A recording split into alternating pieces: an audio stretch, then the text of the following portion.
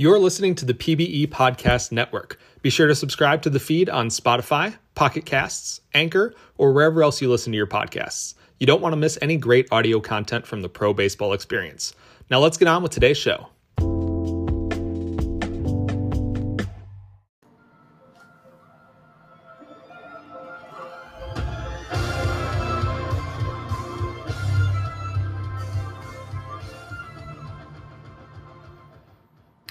All right, welcome to the very first ever Rabid Sponge podcast. Trying to think of a cooler name than that in the future. Unfortunately, due to recent events, Mr. Max Crazy is kind of doing his own thing here for a bit, but I still wanted to continue on the podcast train and kind of get used to doing this on my own, because generally he would record and post it all on Anchor. So hopefully this first round goes pretty smoothly for me doing it myself. I am your host, Rabid Sponge. My player is Abongo Lulango on the San Bernardino 66ers, playing first base, and I was drafted by the Nashville Stars here recently. Fingers crossed, there is a thunderstorm outside currently, but I really wanted to get this done today, so hopefully we have no power outages in between this. But without that, we will kind of head straight into it with the whole whack of questions that we had. I'll just use it for the ones that were posted for Minor Max's podcast idea. But we'll start off with Mr. Landek's questions. I'll be answering most of the ones posted, but not all of them, because some of them are kind of for Max specifically, right? So we're going to kind of omit those. So he asks, what are your thoughts on expansion? Well, as far as expansion goes, I believe that it is kind of, I guess, maybe the right call in a way, but I feel like it might have been a bit too soon with kind of how the way things were panning out. Yes, minors, I think, feel a little bit crowded at times, but with the salary cap reduction, the majors expansion and the reduced salary, I think, is going to hurt the minors heavily. Because even as a base for San Bernardino, we've been trying to run through of who's getting called up for next season. And I swear we're going to lose more than half the team. Because for my team, an example, Nashville, looking at them, just the way the budget is panned out with losing all that money and trying to keep a full roster, I think you're going to see a whole bunch of teams literally scrambling for bargain bullpen arms, especially have decent starting pitching and batting, just because so much money's tied up there. And contract structuring in the league is going to take a heavy kind of like rework with teams trying to get as best value as they can. So with that said, as I was looking at Nashville, I'm guesstimating what the protection slots are going to be and what the scenarios and all that stuff. So they may not be entirely accurate until we see some official news. But I have a feeling that they're going to have to call up probably all three of their main prospects, which is Janico, Crunk, and myself, just to fill the roster. I could see them only doing two, which is fine. It's just that that one prospect gets called up is going to probably have to build more balanced with their batting build rather than skew to one side. I think the best scenario would be call up three and then just have two platoon DH, so one can bat really good against lefties, the other righties, so it offsets the lower TPE levels. But, I mean, I, for one, wanted to kind of stay down in the minors if I could. So did Crunk as well, but I don't think that's going to be able to happen with the salary restructuring. Arya has come up to say hi during this. Hello, Arya. So I think for the majors, it's kind of like needed per se, but I think it's going to absolutely kill the minors as far as the amount of actives that are down there. And at least this current draft class doesn't look like it's exceptionally large.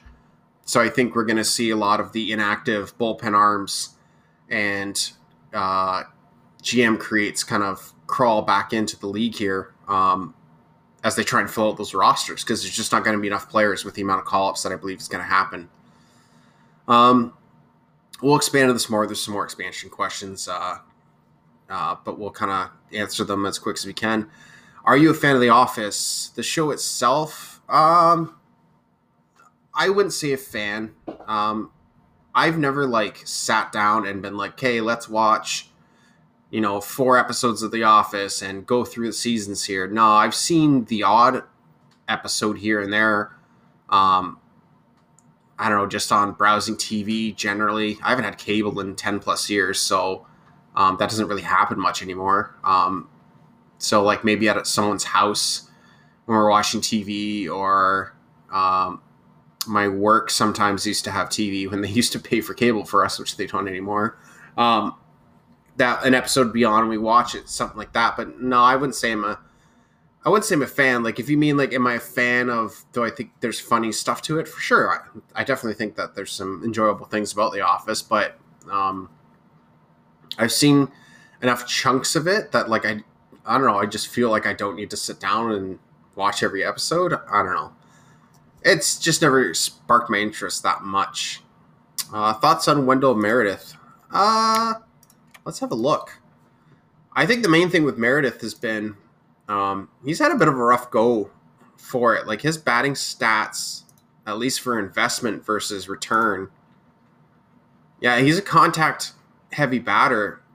And you would think, like, last year he wasn't terrible either as far as, the amount of stats put in, but he's had a rough go of it. Like, this is the first year that his OPS plus, WRC plus, and WAR really have been more leaning towards the positive. I mean, outfielding, he's been doing a pretty good job playing left field there for Nashville, so that's good, right? At least he's got the defensive side to his game. But offensively, he's been, kind of really lacking. So I feel bad for the guy because he's been putting in work like that, and obviously these questions are asked before, but now he's been awarded an expansion team, so hopefully maybe get a fresh restart and kind of figure out a way to turn Meredith's career around here a bit. What's the most outrageous place you can think of an expansion team? So this is coming from Skoldpador. Hopefully I got that right. His player's Parker Beauchamp. So what's the most outrageous place you can think of for an expansion team? Probably, I would think somewhere that's, because we already have a place that's sweltering hot in Death Valley. I think try and pick a place that's like just the coldest possible, like the Siberian Huskies or something. So in the, deep north of Russia, because you wouldn't have any fans there to begin with. Like, realistically, there would be none. And just trying to picture having a baseball team like up there, you would literally have to have a fully sealed dome that was like obviously kept at the perfect temperature. Probably have a bunch of fans set up to simulate like some real wind. Like, it'd be insane to try and have a baseball team in, the literal Russian Arctic. How many times in your life have you eaten a grilled cheese sandwich? Oh, geez. Honestly, I would say over 100 times easily. When I was a kid, I absolutely loved grilled cheese sandwiches. Have them the odd time when I'm an adult, but not like what I used to when I was a kid. It was just straight up simple bread, Kraft cheese singles, away you go. But nowadays, it's like I need to have like some nice rye bread with, a good medium cheddar or something like that. So Bovo asks, who do you think you are? Well, my persona, at least on PBE, is a rabbit sponge. And like I said, a bongalulongo. Who I am as an actual person, I'm not going to get too much into it because, you don't want to give too much personal information online, but typical Canadian male living in Kingston, Ontario. Just like Babs and Shorax. How dare I? Is the next question. This could be in relation to a whole bunch of different things, but sometimes you just got to shoot your shot, bud.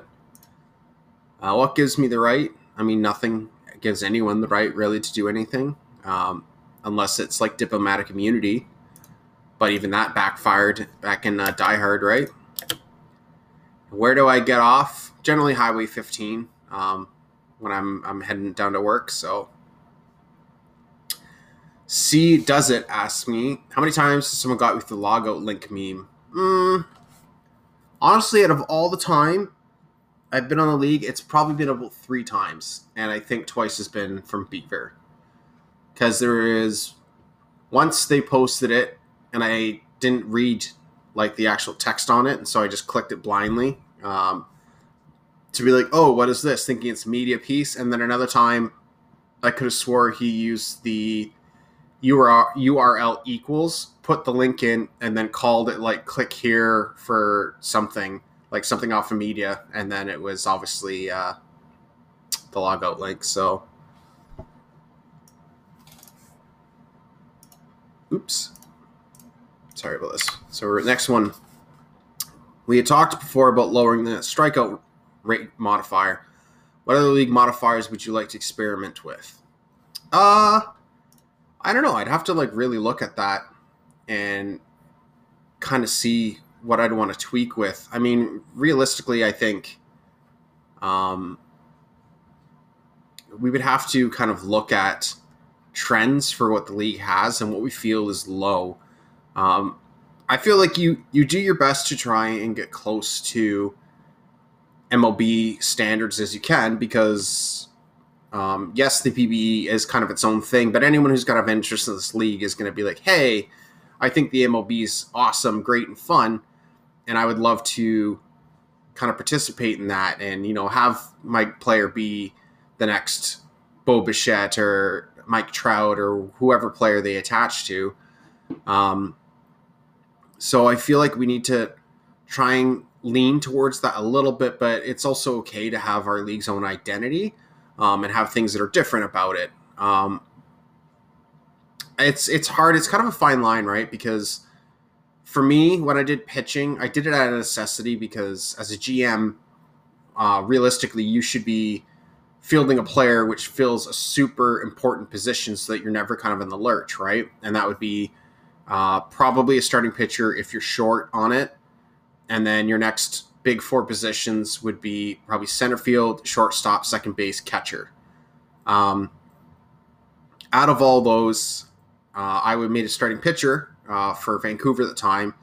And the thing about pitching is that it's so kind of hit and miss, and really kind of like with batters in a way, park factors and your team defense play a big factor in kind of your player's success. So if you don't have those working in your own favor, then you're gonna kind of suffer a bit, and then the fun factor for, you know, what is the game is kind of going to be taken out a bit for it, because you don't spend all this time in TPE to create a player to have a mediocre career. I mean, it's going to happen to some people. It's just the reality of it. Like, not everyone can be a superstar and great and all that stuff, but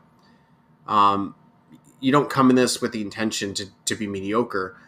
And pitching has a lot bigger opportunity for that to kind of happen to you, because as a batter, you play every game, not every 4th game.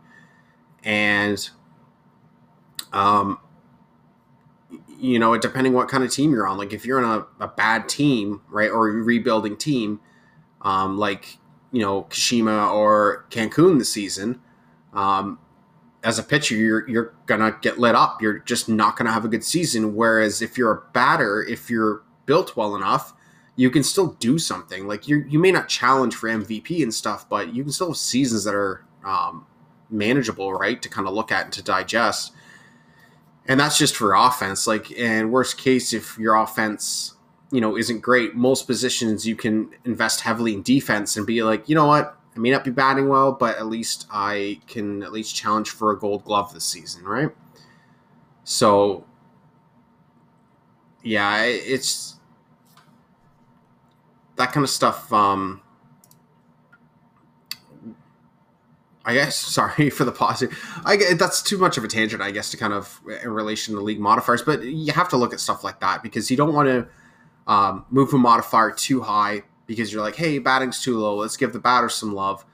But if you do that, that's obviously going to negatively affect the pitchers, who then, does that make that less enjoyable for them? And the one trend I've seen, especially with recreates, is I swear, I don't have the statistics for that, but out of like the last 30 recreates, I want to say like at least 25 or more of them have probably been people recreating as batters. And that's if they were a batter before or if they were a pitcher before. It just seems like there's a lot of people making batters. So it's, if I was gonna do anything with league modifiers, I would try to keep batting as even as I could. But like if there was a way just to lower league ERA by like a little bit or something like that, but bring in strikeouts, like we said, a little more in touch, I think that would be kind of cool if we could. But it's kind of hard, right? Because how do you lower ERA but not lower batting average and kind of batting stats, right? So it's a slippery slope to kind of go down. So I can't think of any modifiers that could really change or affect much, because most of the stuff I wish could change, I think, are deeper seated issues with the sim, in that like third base defense is kind of just flip a coin sometimes. Like it feels like if you invest enough, you'll make enough of a difference and stand out.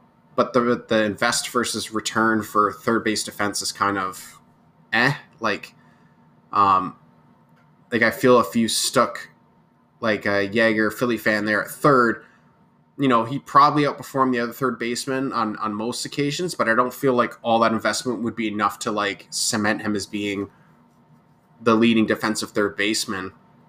And the same thing goes with first base, is that I don't want to give away too much, because obviously I'm a first baseman and I want to keep a little bit of secrets to myself, but I did some testing and there's some break points for it, which if you had a first baseman who was 90 range, 70 air, and 70 arm, 70 double play, versus one that has lower in those stats, they don't show enough consistent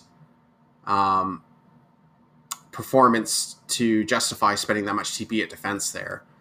But there is enough kind of difference there with some things that you can tweak that would make not being big man on campus an option at that position. Because a lot of people seem to think that's the only path you can go. So, modifiers, they're tough. They're more meant there to kind of police the league and kind of lean it in a way that we want it to go and perform. But I would love to see maybe someone take the average MLB stats from like the last 3 or 4 seasons, work out averages for like doubles, triples, and a couple things like that, kind of come up with an average and see how that we're doing if we prorated it, and then maybe adjust things a little bit to bring it more into reality. But I think most of the tweaks that we can make are going to have to do with the archetypes more than it will have to do with the actual modifiers themselves. So next question is, what has been the most important information to get in pre-draft scouting that relates to actual on-field success? Well, I think when I used to scout for Vancouver, and I think we did exceptionally well for drafting when I was there, I really, you have to be as detailed as possible. I'd have a spreadsheet that would simply track and break down the simple things, which is last time the player logged in, I'd set a start point for posts.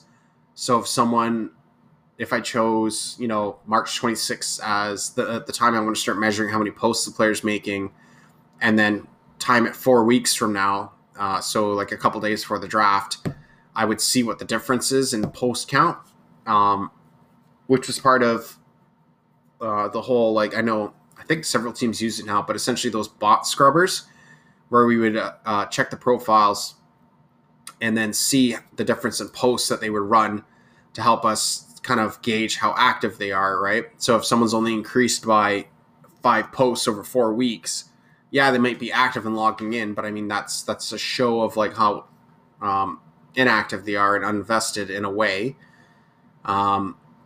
We would always track Discord posts as well. So in the rookie servers or just on general, we would always search the names and be like, okay, so so-and-so was at 400 posts here, but now they're at 600. This guy only went up by 10. And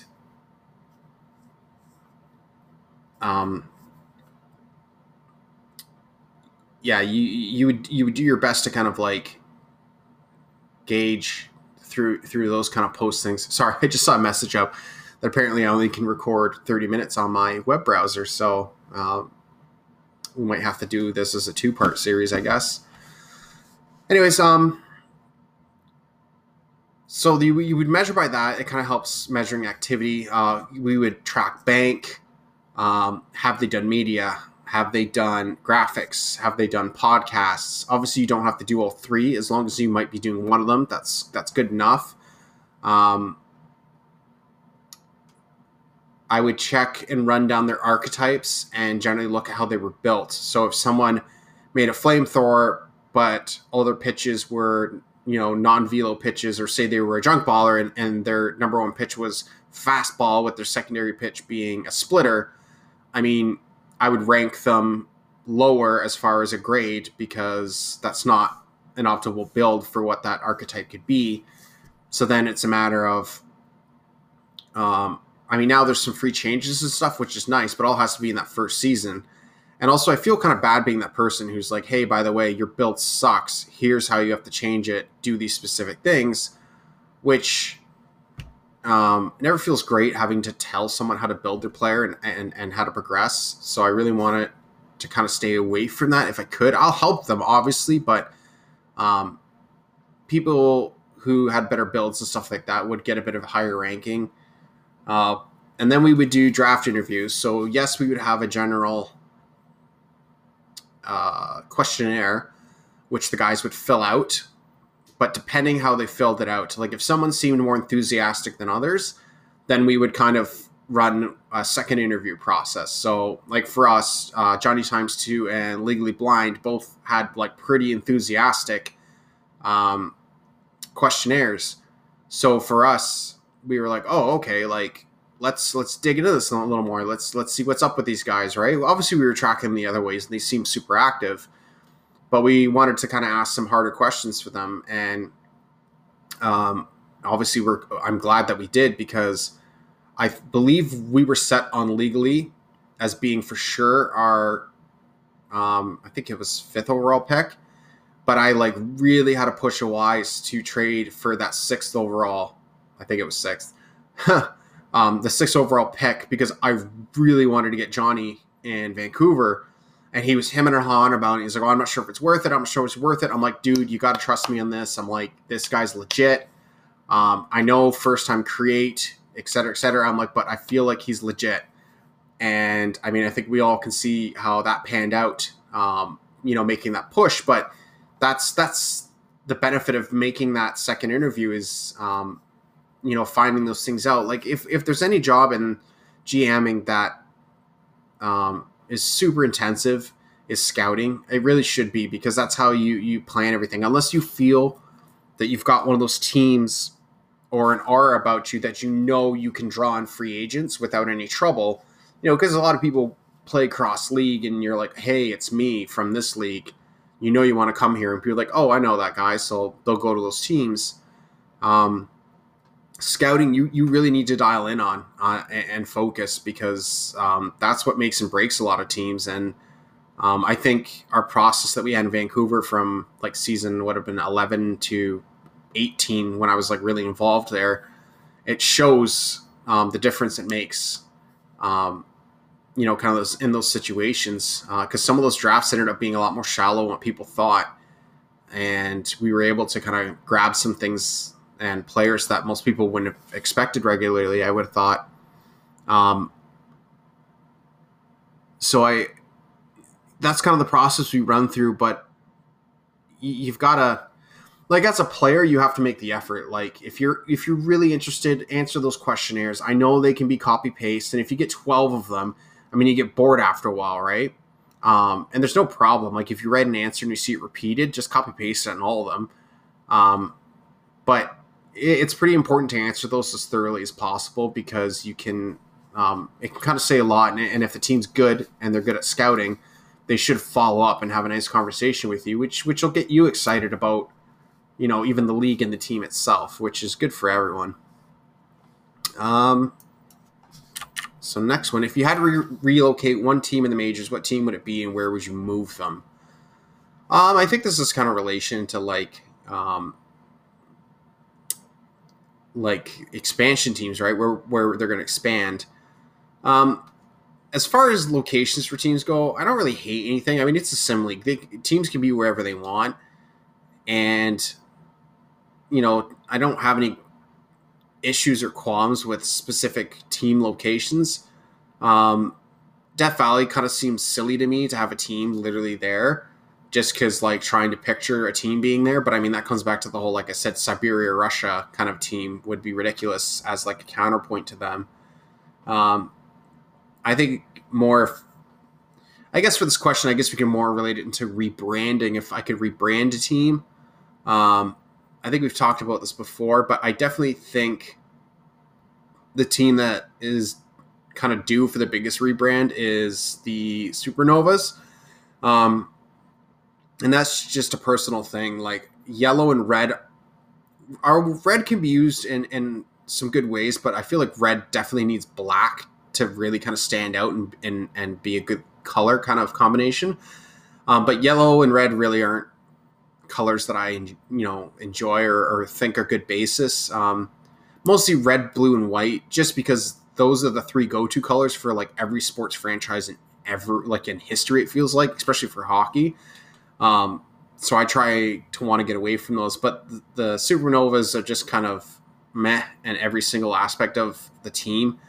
I thought Florida's logo, it was unique, but it was too busy. There's too many lines and stuff in it, and it was just a busy logo. So kind of cool in thought, poor in execution. But the Supernovas definitely colors kind of gross me out, and the logo's kind of meh. So I feel like they might be on top of the list. In Sarasota, I mean, I couldn't even tell you where that is. So it's like if you're having to pull out a map and kind of, pinpoint, figure out where a team's located, it's probably not that great for brand recognition. And I just feel like some of these teams that, because there's this push that everyone keeps talking about a team store, but there's so many logos that are still like partially stolen and pulled from other places. And I feel like those teams really should have reworked logos. Like the Rougarous logo isn't terrible, but I'm pretty sure it's been pulled from something. The Boise Raptors, I think that one's been pulled for something as well, and it's just generally pretty meh. Death Valleys, yes, it's classic and whatever, but I feel like it's almost outdated in comparison to a lot of the logos now.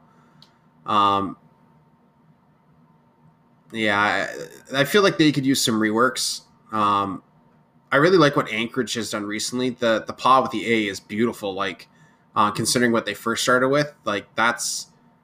I was not sold an Anchorage's logo when they first had it, but the reworks they've done, like if Gurin is listening to this, I don't know if you had a huge part in that or if that was mostly Hydra, but like perfect, man. That's the thing. It's a beautiful logo.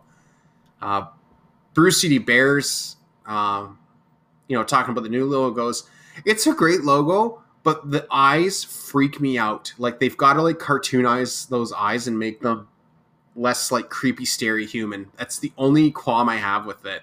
And the lemurs are great. Again, they're yellow, so I'm like on it, but like the theme itself is absolutely amazing.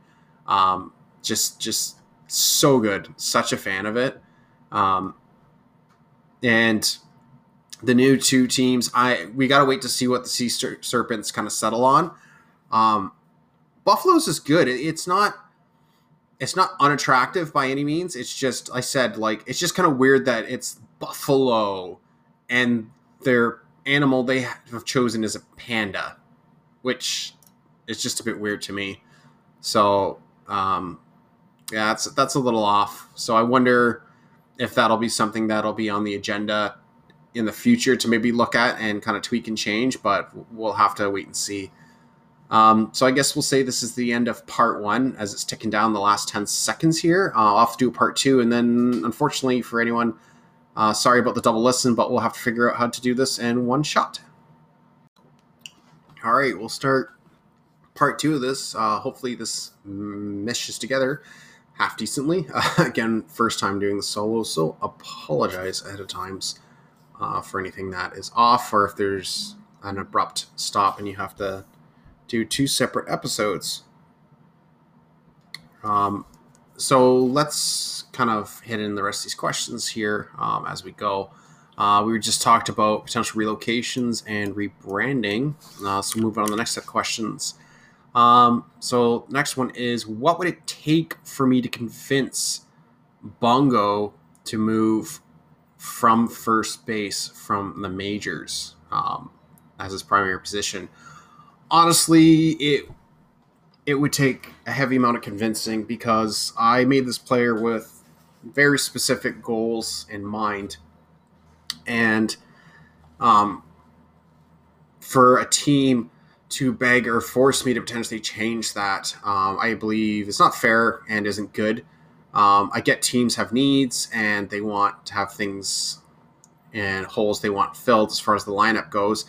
And that's perfectly fine. Like I said from the beginning, that I really want to play for one team my entire career this time around. Aim for some team records and for some positional records as well. But I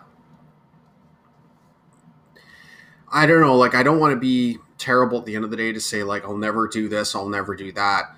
If a team desperately needs me, especially if I like a team, like, I do like Nashville. I'm so glad to be back there. And I would hate to sour a relationship to do something specific. But I mean, at the end of the day, I invest all my time in my player. And as much as I help teams and do testing and, try to help the league here and there with different things, I still kind of have goals. And I mean, my TPE is invested in my player, not the team.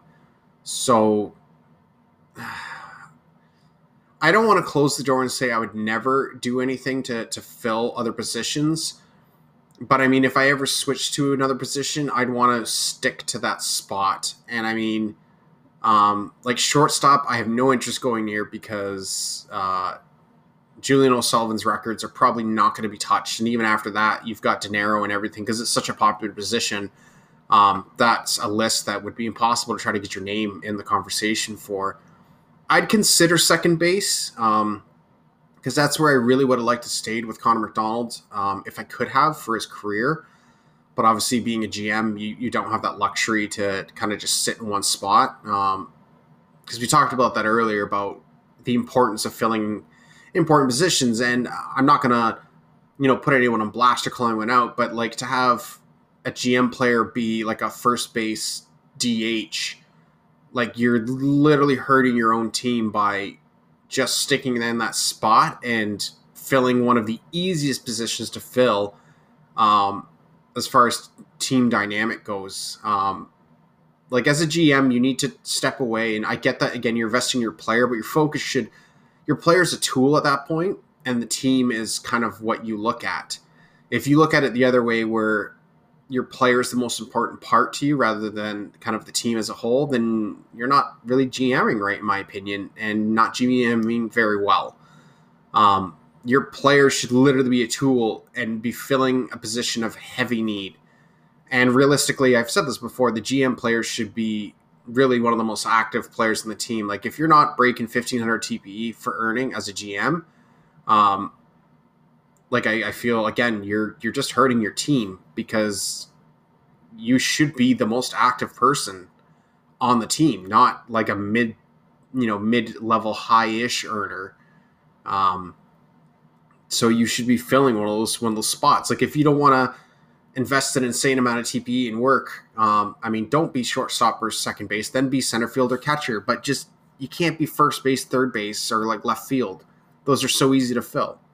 But I mean, yeah, I'd consider second base and stuff like that, but like with second, you have to invest in defense. You can't not.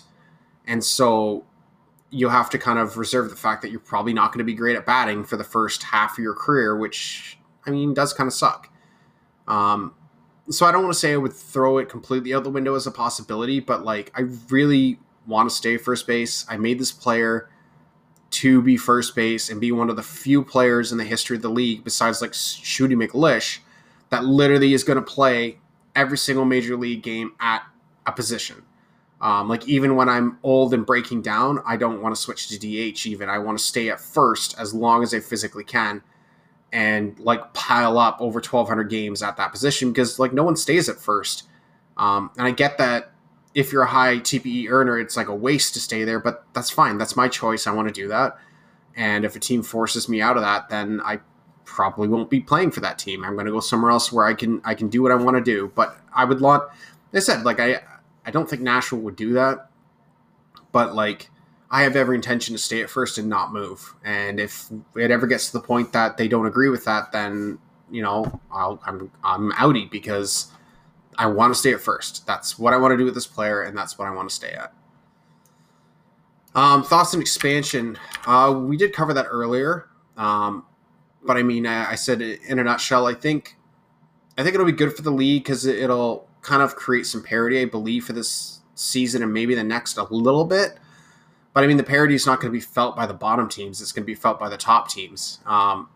So the middle might close into the top a little bit, but I mean, the bad teams are still going to be bad. They're not going to be any less bad than what they were, even with a little more league, quote unquote, parity.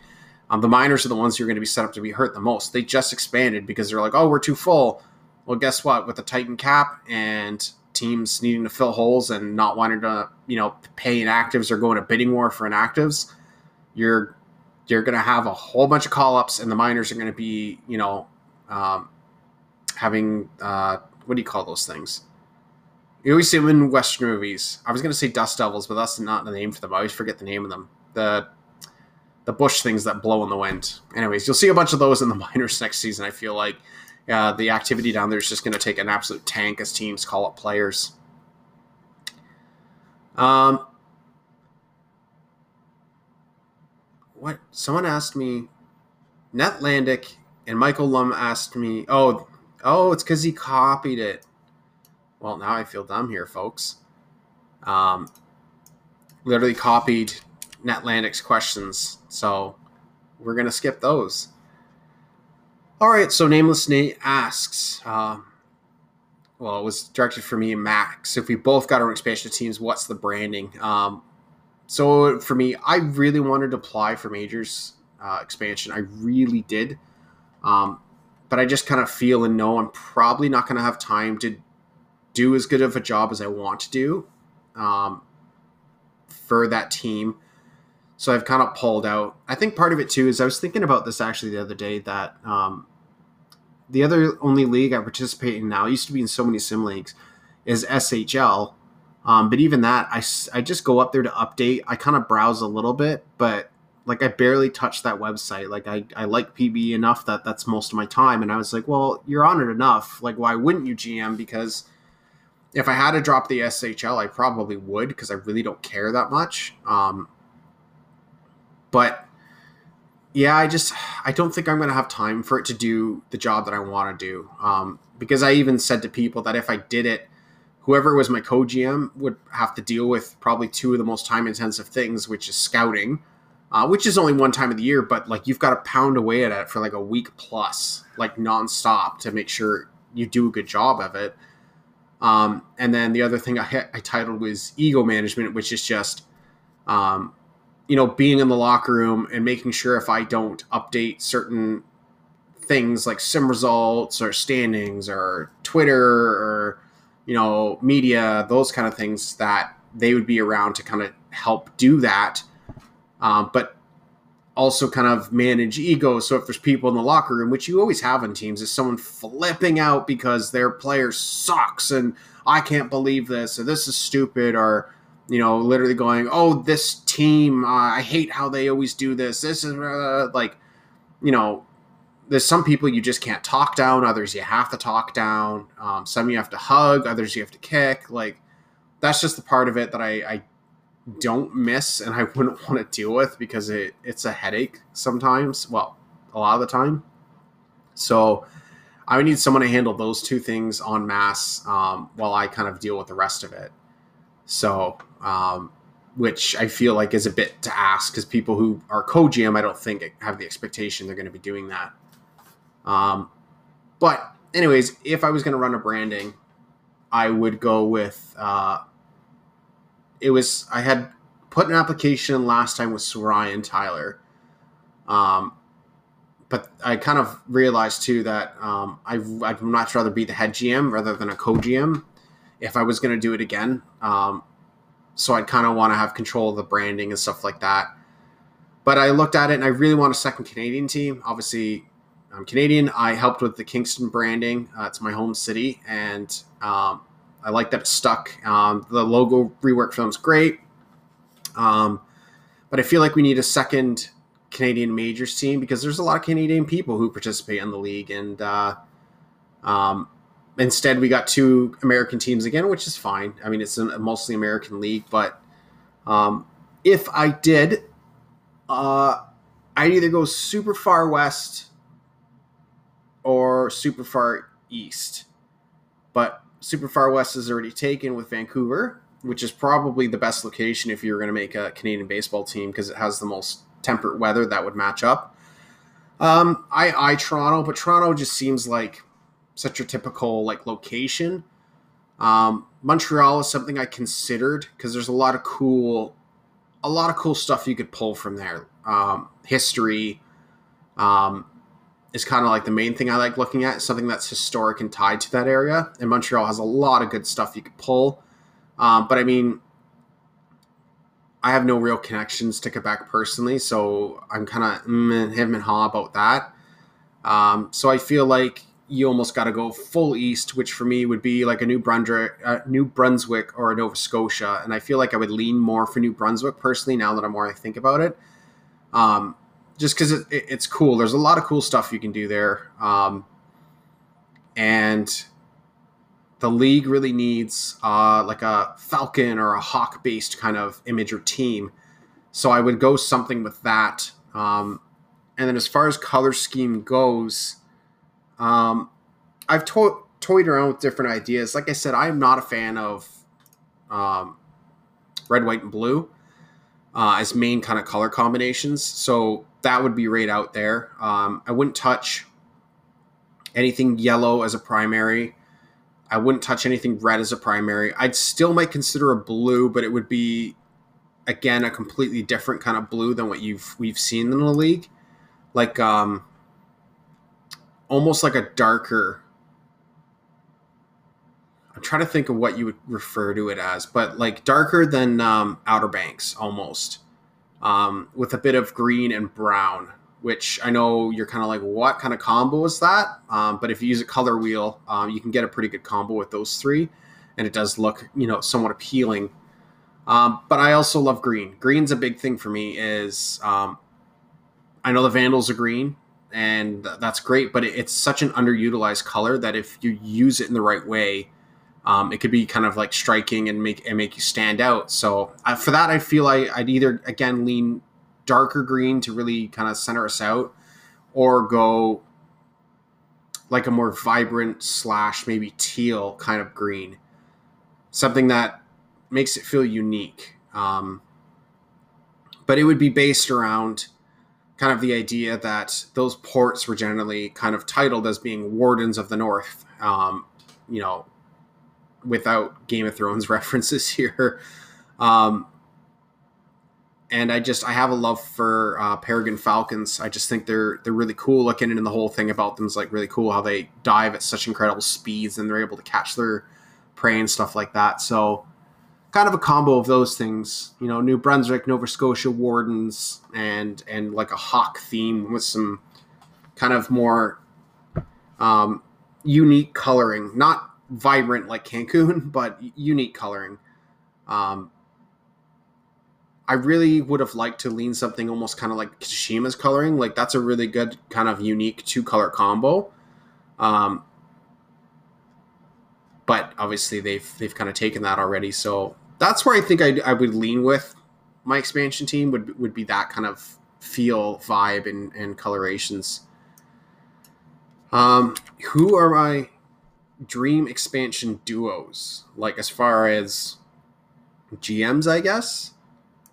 I mean, I think I've said,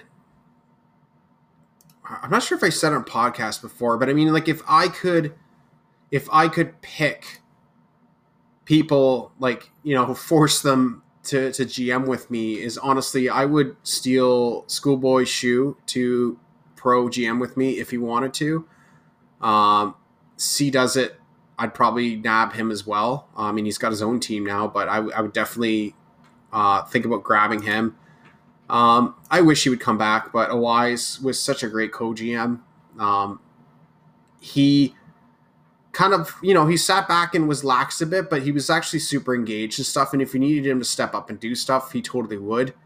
I know it would be impossible to do, but I would definitely steal probably TJ from Nashville. If, like I'm saying, hypothetical, I could steal anyone, I would steal TJ from Nashville. I'm sorry, come back, Zach, to kind of leave you in the lurch and to steal your brother from you. But, you know, we're typing hypotheticals there. I would steal him in a heartbeat to come GM with me.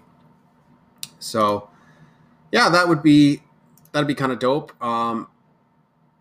As far as, like, I don't know, if I could pick any, like, pair of GMs to play for instead, I mean, I think I wasn't, like, making any secrets, pulling punches.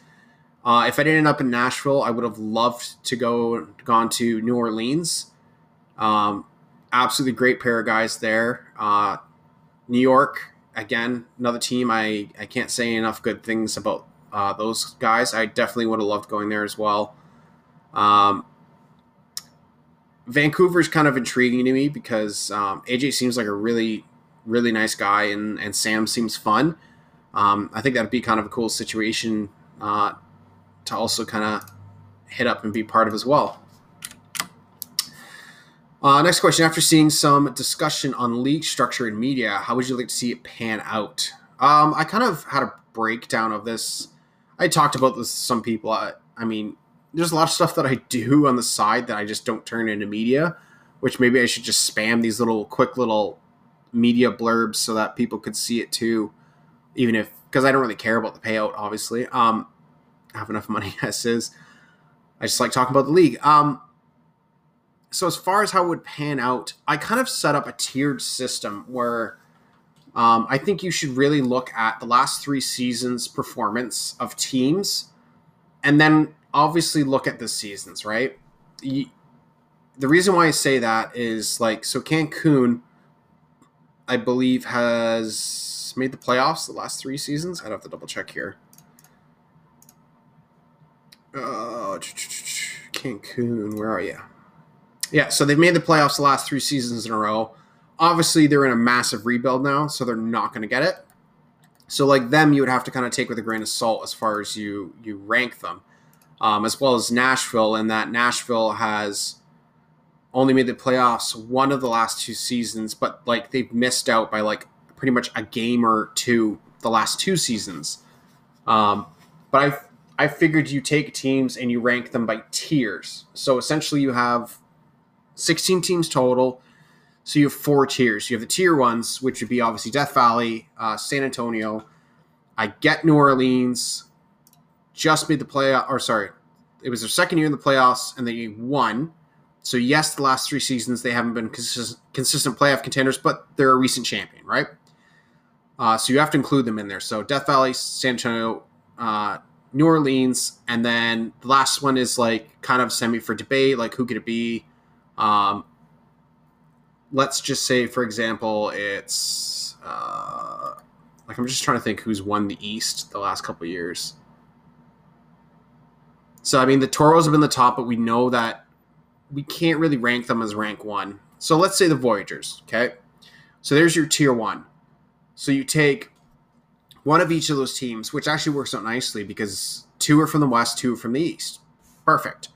So for people that have the regional locks and, get all hot and heavy over that, you can still keep that. So there's one team for each division right there, right? Your leading tier 1 teams.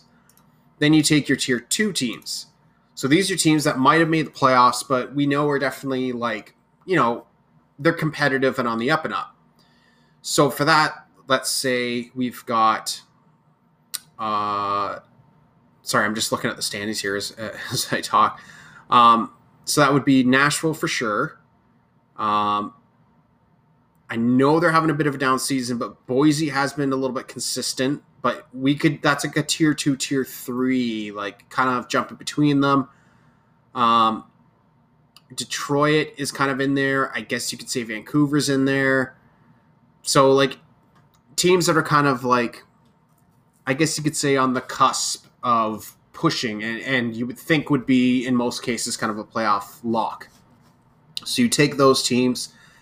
The way I worked it out is essentially, even though I rank teams by like that, and people say West is best, East is least, whatever saying you want to say, it still worked out fairly even as far as East versus West, right? Obviously, your tier 3, I think, would be a bit easier to define in that you have, I would probably put Cancun in there. I know that, again, they're rebuilding, but they have had recent success. So you have Cancun, say Sarasota, Indianapolis, and actually Boise. Let's say that's our tier 3 teams. So teams that in most cases are generally kind of on the rise, or you feel they're maybe a little bit further along in the rebuild, they're not full fire sale, still kind of bad. But even that, you could flip Cancun and Kashima, right? So actually, let's do that. Kashima's tier 3, Cancun is part of the tier 4. Tier 4, Providence, Cancun, each expansion team. So again, 2 West, 2 East. Works out nice. So what you do is you take, obviously, one tier 1, 2, 3, 4, division. 1, 2, 3, 4, division, et cetera, et cetera, et cetera. And then just kind of arrange them by, really kind of recent regular season record and kind of success. So I'd have to look at it. I feel like Death Valley has kind of had the best overall, regular season record. So you rank them as your number 1 seed for whatever. So they're in the 1 division. And then so with them, you'd probably put your next highest tier 2 team, next highest tier 3, and next highest tier 4. And then kind of run it like that, right? So obviously the 1 division is going to have the bottom tier 1, bottom tier 2, but so you're okay, well, I mean, that's the easy division, but I mean, we're literally got the rank 4, 8, 12, and 16 team in that division. So it should work itself out. I mean, you can adjust them a little bit, but the whole point here is you create a balance. So I still believe you could do East, West, 4 divisions, but you have a nice balance of a dominant team, challenging team, up and coming, team, and then your rebuilder, so that you don't have any division that's completely skewed by people going, oh, no, it has to be completely by region. And then for whatever reason, now all of a sudden you've got Providence, Cancun, an expansion team, and the Voyagers in a division. We all know, okay, so where's the other division that's going to be crappy, right? Because I feel like we're going to lean too much on schedule, which is going to be, you play your division this amount of times, conference this many times, and then other division this many times. I've made this argument as well that the sim does not have travel penalties. So realistically, as much as people are purist and they want to keep the season, blah, blah, blah, is literally work at a schedule, which I believe it works out to 120 games. So 15 times 8. Yeah. So go up to 120 games. Okay. I get it. Panic mode. Oh my God, 120 games. But this way you have everyone play everyone 8 times. So 4 at home, 4 away. So you can arrange the divisions however you want, right? But it won't matter at the end of the day because everyone's playing everyone equally. You can't say strength of schedule. You can't say anything. Bam, it's done. Everyone plays everyone the equal amount of times and then just go from there. Because for us to even consider expanding 18 teams, I think that's going to be a massive mistake, because as fast as this league has grown, I think SHL has been around the longest out of all the major ones connected, and they're still at 16 teams, and even that was semi-recent. So I feel like we need to not get too big for our britches right now, like really solidify the next time that we're going to absolutely need an expansion, and instead focus on making the cap system more, I guess, I can't think of a better word, but make it better so that you keep the parity more in check, right? I feel like leagues try to tout contracts as being a thing that negotiate contracts, go get that money, et cetera, et cetera. But like, the reality is that's the way you keep the league in check and competitive. And I think we just need to make contracts a formality rather than something that people need to worry about, which, yeah, kind of sucks. You can't really negotiate much, but you just need to set strict tiers, strict dollar amounts, and it's a formality more than it is something that you rely on income. So that would mean, in my opinion, you might have to reduce equipment costs, because then contracts just become a static number rather than a way to earn extra income. But I feel like on a whole for the league, that would work better for trying to create parity through that method, because then everyone just gets paid a certain amount, and it's just really for the books rather than that person to pull home extra income, right? Obviously make it so people who have more TPE can, earn more like it would be in real life. But I mean, I just think it's not worth the time and effort to have it be something that can be in the player's control, because everyone gets begged to take the minimum anyways, because the less you take, the more competitive team you have, right? And I just feel like at this point it should just be a formality rather than a requirement.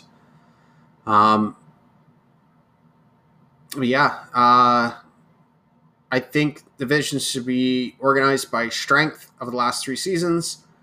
Everyone should play 8 times each, so there's no argument about strength of schedule. 120 games and 12-team playoff format. I'm okay with 8, but I think 12 would be better for the league. Division winners get a bye. Everyone plays each other in the bottom 8, and then away we go. So I got 2 questions I got to try to get through here in 3 minutes. So we'll go. I'm the expansion committee. How many protections do you give each team? In the past, we've done 12 plus recent draft protection, or 14 flat. I think we should lessen it a little bit to, again, create that parity. So even if it was like 11 plus some kind of draft and then 13, I would have liked the league to stick to what they did in the past, which is allow the expansion teams to get in one draft before it was a thing, because that was nice for them to build up some players and kind of start to get the locker room going. So I think that was a mistake for them to leave it to just pile in all this draft. But I also feel, I know people have argued against it. I think if you reduce the protection slots, leave it. If you reduce them by quite a bit, which is like down to 10 and 12 or something like that, then I think they should bring back the idea of maybe potentially trading for protection slots like we had back in the Cancun expansion. And the last question, what is one thing about your player you wish you could change? Your archetype. I just changed my archetype because the streak is Redonk broke in minors. And we like seeing big numbers, and currently Bongo is leading the minors in WAR. So obviously I went streak. I'm a bit sad you only get 1 archetype change per career. I really wish they would give a second one. Because if you don't, if you make a mistake, you're kind of done and stuck into it. I think my player's fine. There's nothing I want to change about him. I might change his handiness depending on what's going on with park factors in the majors, because as much as people want to argue park factors are a thing, they are a huge thing. So I'm going to cater my player to meet them as best I can and have the biggest chance for success. I really wanted to make utility work. I kind of like how it was built, but after doing a heavy amount of testing, it just doesn't seem to quite work the way I thought it would, or will, at least for first base. So I made the change to what I did to be more of a contact hitter. I was really hoping to try and be as balanced of a batter as, we kind of could to the old balance build, but it just kind of didn't pan out that way. So anyways, we're wrapping up the last couple seconds here of my time limit. So hopefully you guys have enjoyed the first Rabidcast episode. Hopefully I'll be able to do this in 1 hour shot next time, and then we'll have a bunch of other questions lined up. So hopefully you enjoyed yourself, and I'll see you guys later. Thanks for listening. If you are not yet a member of PBE and would like to learn more, visit us online at www.probaseballexperience.jcink.net.